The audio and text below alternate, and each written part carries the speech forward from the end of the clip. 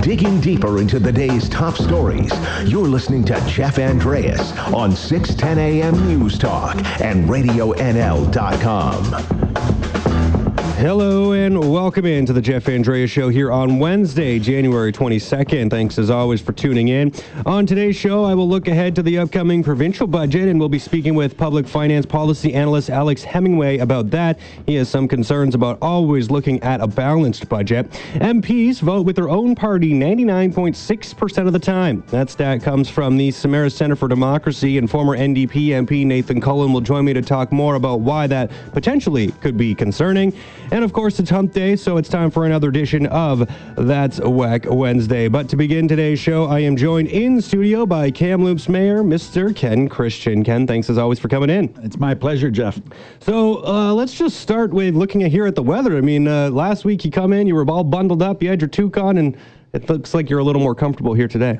Yeah, and thank heavens for that. Although it is a bit slippery out there, I think people need to slow down, particularly in shady places. It's iced up since last night, and so there's been a few accidents already this morning. I want to make sure everybody's commute is going to be a safe one, and I think we can expect that over the next few weeks because the snowbanks on the side of the road will melt during the day, and they will freeze at night, and you can anticipate some slippery sections. Yeah, we've definitely heard of some issues here this morning, so take your time and be cautious on the road. So, Council did have a meeting yesterday, believe it or not. It was 27 minutes long, pretty short. I mean, do you think that was a record for you while you've been in office?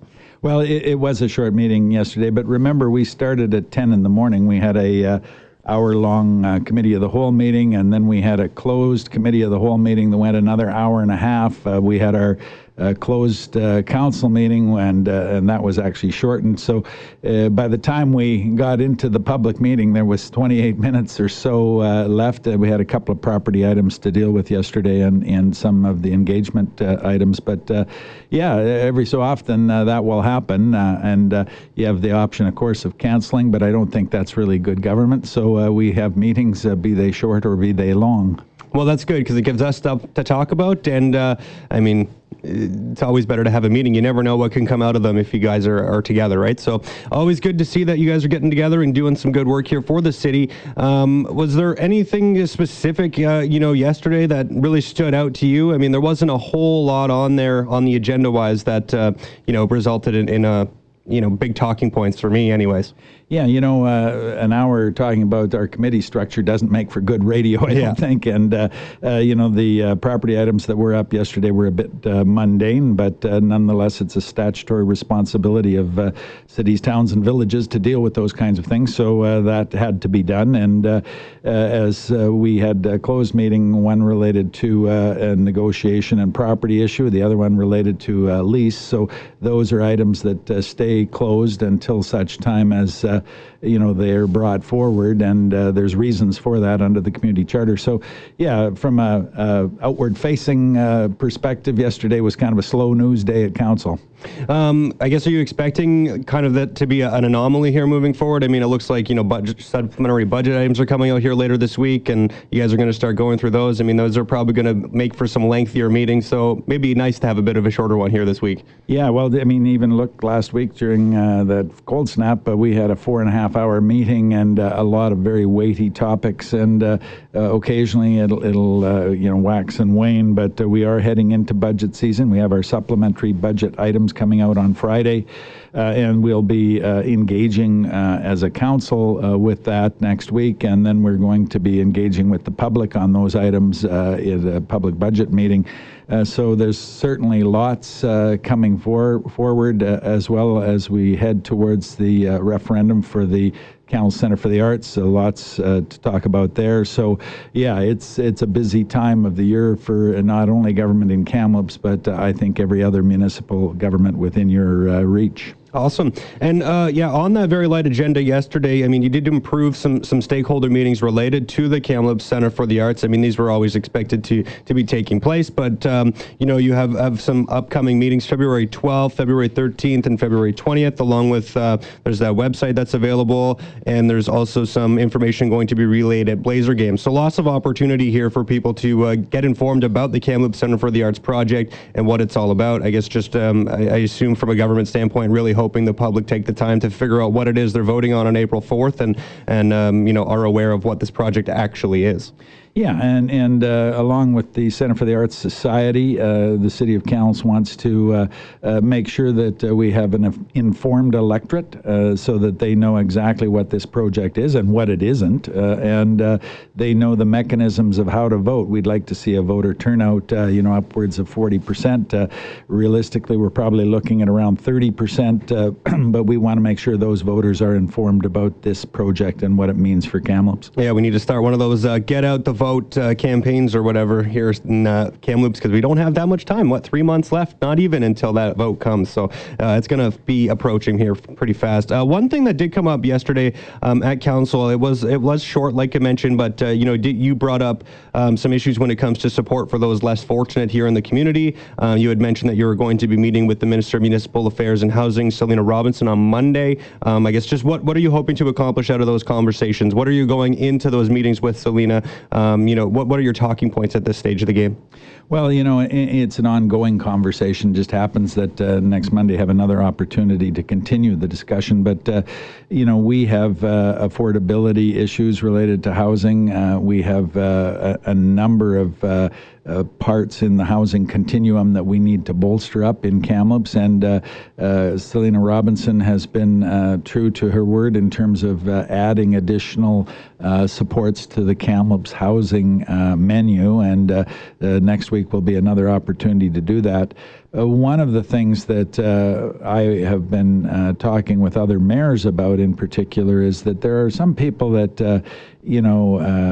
their mental health condition, chronic mental illness, just does not lend itself to them being comfortable in shelters or in some of the supports that we've put in place. So I think we really need to look at housing for chronically mentally ill in this community and in other communities, and be strategic about how we do that, particularly when you had weather like we had last week.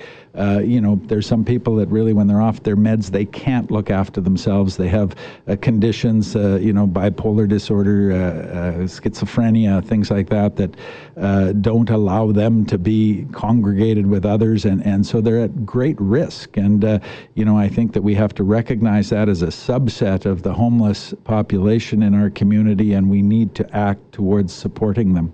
Yeah, and I think that was really highlighted here in the last, week or so. I mean, the pop-up shelters that Ask Wellness had put out there, those were very well used last week. We saw, I believe the Mustard Seed was full again here over the last couple of days. I mean, it's just really a highlight of a need for more social housing or government housing for people like you had mentioned who are, in those less fortunate situations to have somewhere to go because they can't always go to these shelters. Yeah, one of the things that I was speaking with staff about last week was that in severe conditions such as we had last week, you really get your homeless census down because those people have sought out shelter of some sort.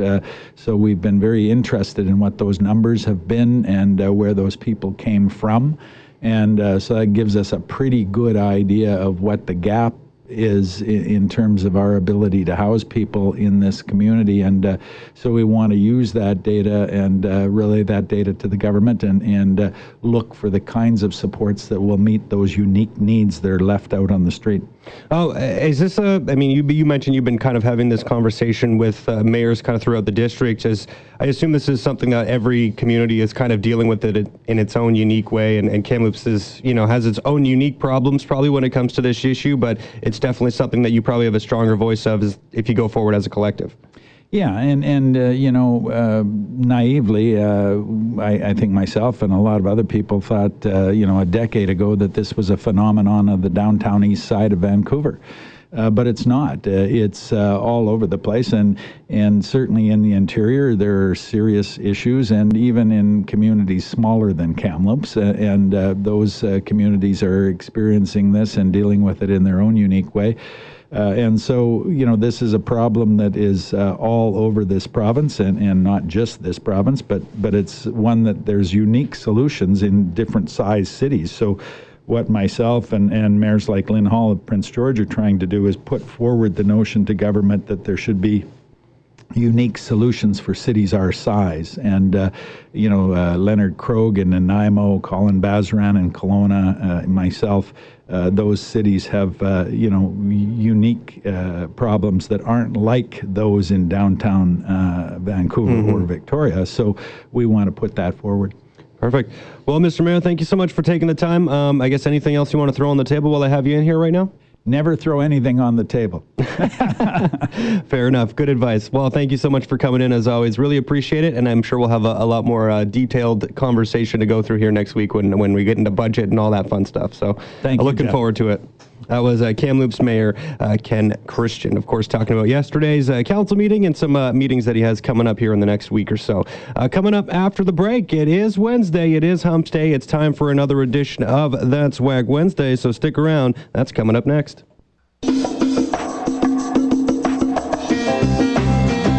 Your opinion. Call or text 250-374-5345. Find us on Facebook or on Twitter at Radio NL News. This is Jeff Andreas on RadioNL.com. Hello and welcome back to the Jeff Andreas Show here on January the 22nd. It is a Wednesday, the middle of the week, hump day if you will. And you know what that means? Well, it is time for That's Whack Wednesday. It's That's Whack Wednesday. Hair whack. This is gear whack. His foot stands whack. The way that he talks whack. For those who don't know how this works, I take a few things that have happened here in the last few days. If I think they're ridiculous or whack, if you will, I will let you know about them and why I think they are pretty whack stories. So let's start with Donutgate. Yes, hashtag Donutgate.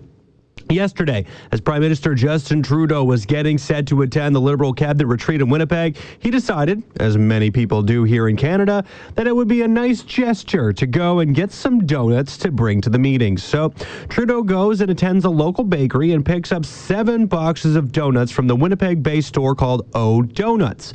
Immediately after this picture goes out on Twitter, people just start roasting him. People start saying that Trudeau is using taxpayer money to buy these tasty pastries that should have been got at a place such as Tim Hortons where the prices are lower. Sorry, that in and of itself, I think, is a little bit. Now, I was honestly a little bit turned off that people suggested going to Tim Hortons as opposed to local donut shop would be a good idea, because not only am I sure that these donuts at this local shop are better, but it does more for the local economy than Timmy Ho's, and that is exactly how O Donuts went on to defend itself. Now, some people were going on to the store website, picking out these most expensive donuts that you could buy in the shop, and assuming that Trudeau would only buy those crazy expensive donuts, only those most elaborate, gluten-free, low sugar, each sprinkle placed in the exact right spot by hand donuts, which of course was not the case. The owner went on to say how important it is to shop local because of a number of reasons, which make perfect sense. It keeps money in the community. That shop uses local flour, eggs, and butter, which helps supports other families in the community. By shopping at one of their 2 local donut shops, people are supporting some 30 employees that work there. It's really easy to make a significant impact on the community to shop local. Yes. In fact, that is indeed true. So in the future, maybe don't trash someone for buying local products. It's because it really does make more sense for the Canadian Prime Minister to go buy a truly Canadian product and not go to a chain restaurant that is now owned by Burger King, an American company. So to everyone who trashed Trudeau for buying local yesterday, I gotta say that is a little bit... Now, an interesting story out of the Okanagan here this week. Well, maybe interesting isn't the right word. I know what the right word is. The right word is... So a man at a West Kelowna winery ended up costing the company he worked for some $162,000 by, get this, pouring wine down the drain. That, my friends, is a little bit... Yeah, this individual was transferring some delicious grape juice from one tank to another. And during this process, he is supposed to switch a valve and do a 15-minute check to make sure that everything is going smoothly. Well, he didn't do that and ended up pouring over 5,600 liters of wine down the drain. That just makes me want to cry, man. And the real kicker? This is the second time that this has happened. He dumped 11,000 liters of wine down the drain on another occasion. Man, that is just... There's only one way to say it. Oh, that is whack. And not surprisingly, I will say this also, he was fired. So, no one wants to, we don't want to see anyone lose their job, but when you are a little bit incompetent, it can happen. I feel bad for the guy because it was, sure, just an honest mistake, but... you got to know the rules. You got out of line, you got whacked. Everybody knew the rules. And an interesting piece I found out of the UK. Now, the poorest third of the United Kingdom's older working age adults today now have worse health than people born a century ago had at the same age.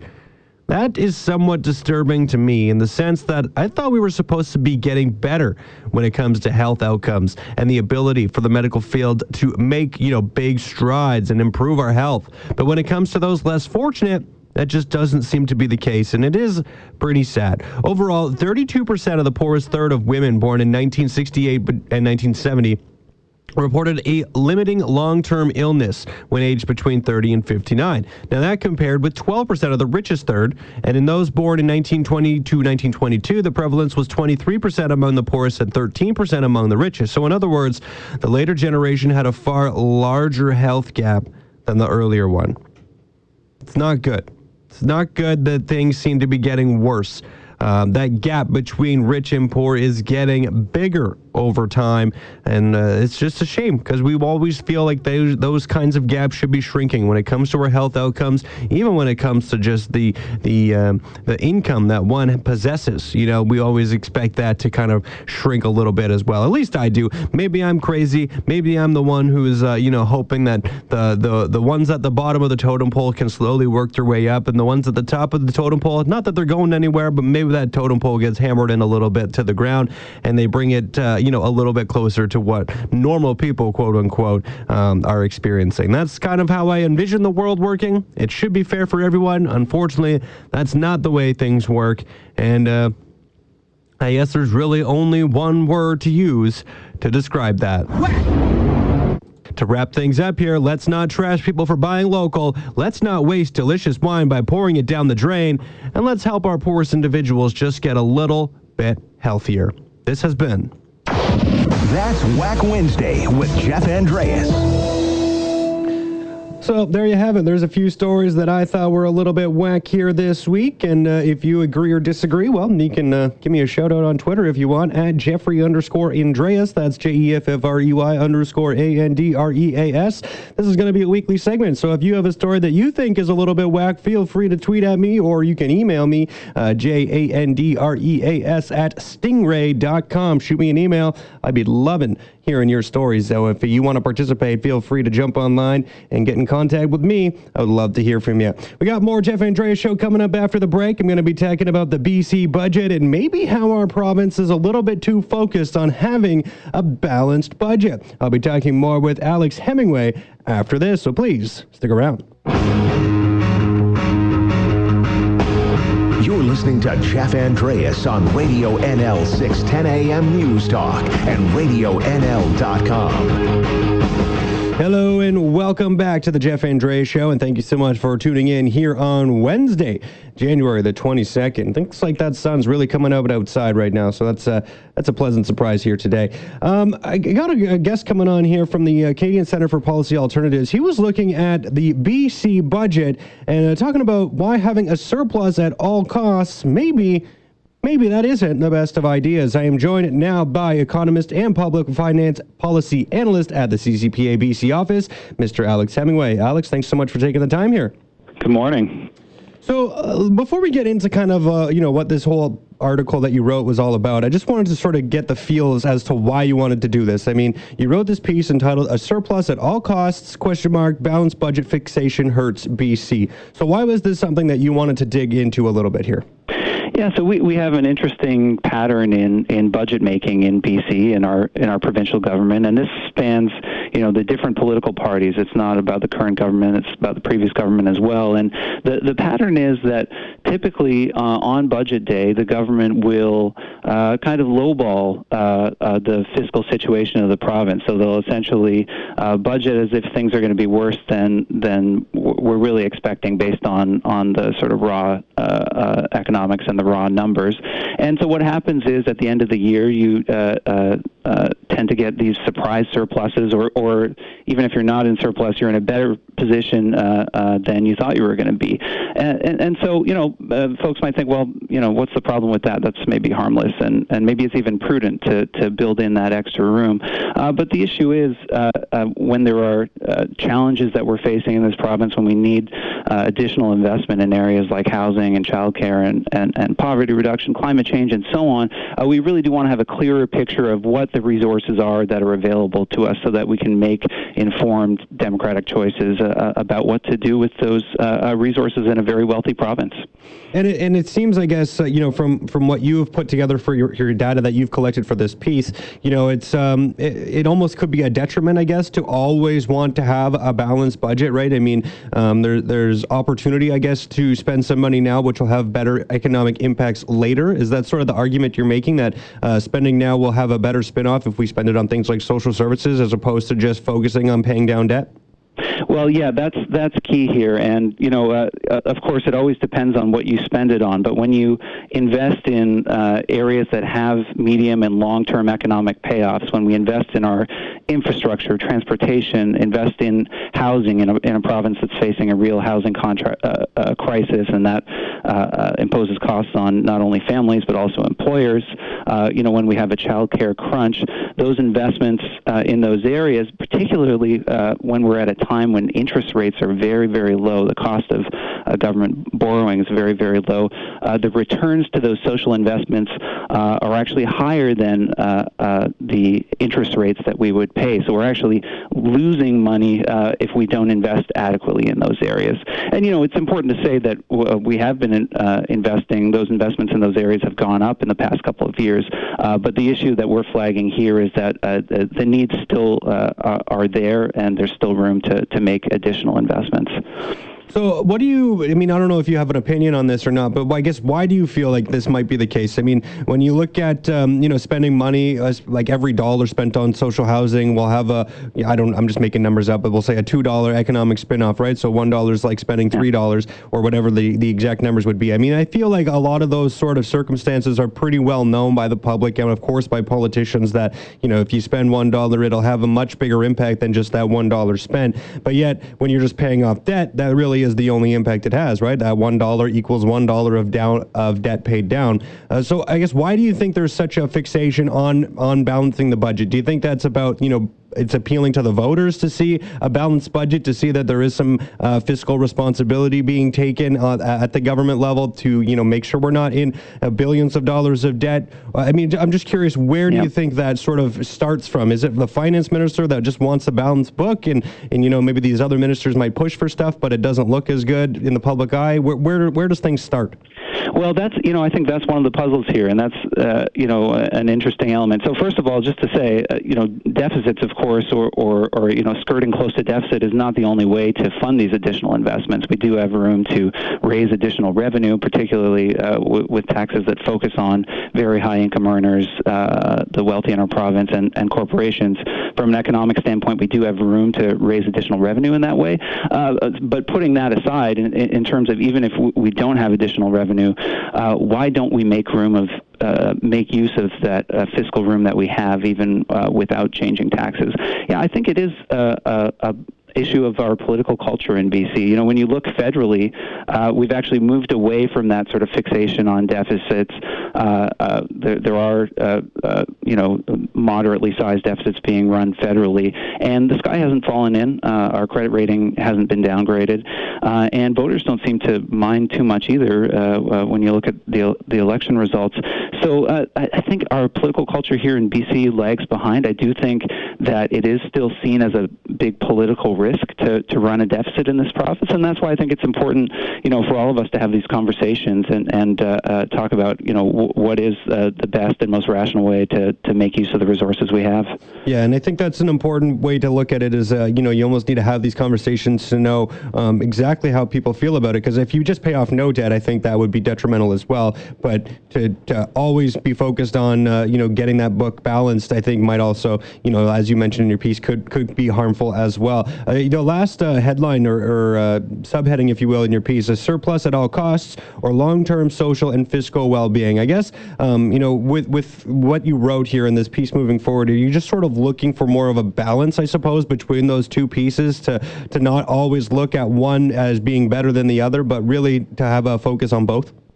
Well, no, exactly. And that's, when we look at the long term, of course, we don't want to be planning to run deficits year after year, and of course that's the opposite from the problem we've been having. We do want balance in there. I mentioned in the piece that even the international credit rating agencies note that BC is still a low tax jurisdiction, and I'm quoting them here, still has the flexibility to raise taxes while remaining competitive with other jurisdictions. So you don't just have to take it from us.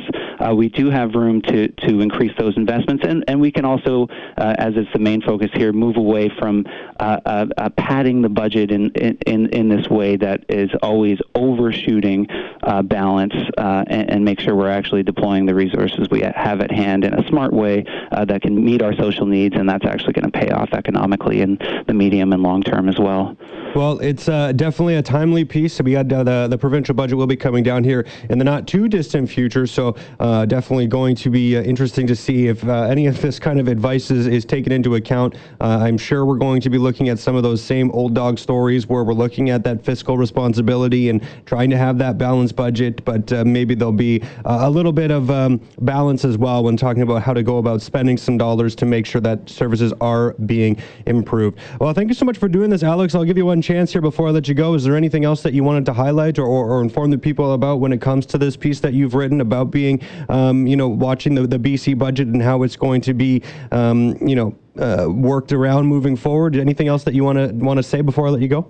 Well, there's one really striking number that I want to leave folks with, which is that, if you look at the pattern of provincial government spending over the past couple of decades, as a share of our total economic pie, of our GDP, of the income that we produce as a province each year, that public spending has declined quite substantially. So if we were spending today the same share of GDP that we were back in 2000, we'd actually have $7 billion more available each year to invest in social and environmental priorities. So just remember that we're an extremely rich province, and it's a question of how we make use of that wealth and prosperity. Well, Alex, thank you so much for taking the time to come on and speak to me here today. I think it's really interesting work that you guys do at the CCPA office, and this is just another one of the interesting pieces that have come out in the last little while. So thank you so much for doing this, Alex. Really appreciate your time. I appreciate it. Thanks. That was Alex Hemingway, economist and public finance policy analyst at the Canadian Centre for Policy Alternatives. Of course, that is at the BC office. So you can take a look at that article. Like I had said, it was mentioned. It was called, A Surplus at All Costs, Balanced Budget Fixation Hurts BC. So some interesting stuff. It's data that you have to kind of look at and wean through and kind of make some judgments for yourself, but it's definitely worth the read and definitely pique some thoughts in your brain that you might not have had otherwise. So I'd say give it a read and take a look and see if you agree with Alex's conclusions there. So coming up after the break now, we'll take a switch. So continuing on the political theme here, MPs. So looking at the federal books now, MPs vote with their party 99.6% of the time. Does that number seem maybe a little too high? Well, I'll be talking to a former NDP leadership candidate about that after this, so stay tuned. Digging deeper into the day's top stories, you're listening to Jeff Andreas on 610 AM News Talk and RadioNL.com. Welcome back to the Jeff Andreas Show, and thanks for tuning in. The Samara Center for Democracy put out some data here recently showing that MPs vote with their own party 99.6% of the time. Now, that's not a surprise that MPs are voting with their party more often than not, but 99.6% of the time seems like an incredibly high number. So does that seem reasonable, or does that sound like maybe there aren't enough politicians here in Ottawa that are thinking for themselves and making what they believe to be the best decision? Well, I'm joined now by a 2012 federal NDP leadership candidate, former House Leader for the Official Opposition, MP for the riding of Skeena-Bulkley Valley, Mr. Nathan Cullen. Nathan, thanks so much for taking the time to join me here. No, it's my pleasure. So let me just start by getting your thoughts on that initial figure, because I saw you put this out on Twitter, so that's why I came across this data in the first place. And 99.6% of the time, MPs are towing that party line. It's not a surprise that they're doing it more often than not, but that seems like an absurdly high number. Yeah, I think it's fair to think that most conservatives that get elected are going to think conservative thoughts on bills and vote that way, but 80%, even 90%, but 99, that really stunned me. Although, to be fair, I can't say I was totally stunned, and that's the problem, is that there's a culture within Ottawa where we're very leader-focused these days in our politics, and that's, who knows who started it, but it's the reality that the leaders have huge impact on what happens in elections and how their parties do. A lot of MPs that get elected, a bunch of them maybe get elected on their own talents and genius, but some of them also get elected on the party brand and whether their leader is popular or not. And so who do you work for becomes the good question every elected person should ask. You'd hope that the answer would always be, well, the people who sent me to Ottawa or Victoria or wherever. But the truth of the matter is, and when push comes to shove, oftentimes the power that is concentrated in the leaders' offices is really high. It's exceptional. And when MPs want to vote a different way, they can oftentimes face punishments or exclusion. And we just read about that from a conservative fellow in Ontario who wanted to vote differently and was stripped of his roles in Parliament. And you never heard about it until later, but that is somewhat rare, but not a completely rare story. And that's a problem, I would argue, for that connection between voters and who they send to represent them. So with that in mind, I guess, where does sort of the blame lay? I guess, I don't know if blame's the right word, but just sort of like, is it something that starts at the top and, leadership should be, giving out less punishment and whipping their votes less, or does it start with MPs sort of kind of making their voice known to the leaders that, hey, I want to vote, a different way than you're telling me, or where does the ball start, I guess? Well, I think, ultimately the responsibility is on the person standing in the House of Commons. And when you stand up and vote a certain way, you should feel proud and right about that. I know I had some tensions with my party when I was in office, and some of them, in the most extreme cases, gets down to a point of like, is this fit right? Should I be here? And there's hard conversations that happen. Again, where does the blame lie? Responsibility ultimately, I think, is to the MPs. Canadians don't seem to care sometimes. I've raised this issue in the past and people kind of shrug, and I say, well, if you have any faith in the system at all, and the idea of democracy is that a bunch of people run, somebody wins, and then they do their best job to represent the people in their part of the country. When we undo that, when we get too cynical about that, then who's really running the country? And it isn't that group of 338 MPs.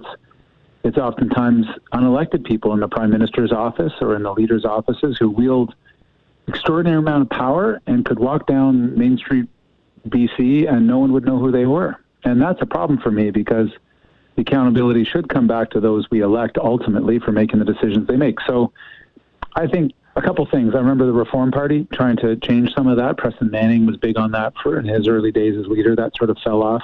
I think we as Canadians, when we elect somebody, do a better job holding them accountable, particularly over issues, and also changing this connection that a leader, and the strength of a leader is often, by the media sometimes and others, seen by how much control they have over their caucus. You hear this sometimes, right? Oh, the leader has lost control of their caucus. Well, what does that mean for a leader to be controlling their caucus? Well, sure, people shouldn't be saying things completely opposite every single day to what the leader is campaigned on themselves. But controlling those MPs does not mean that they vote 99.7% of the time along the party lines. I think it's gotten too far. We got to swing that pendulum back a bit, where if it were 80%, would that be a problem? I don't think it would, and I don't think voters would necessarily punish a leader whose caucus showed different views on especially the real contentious issues of the day.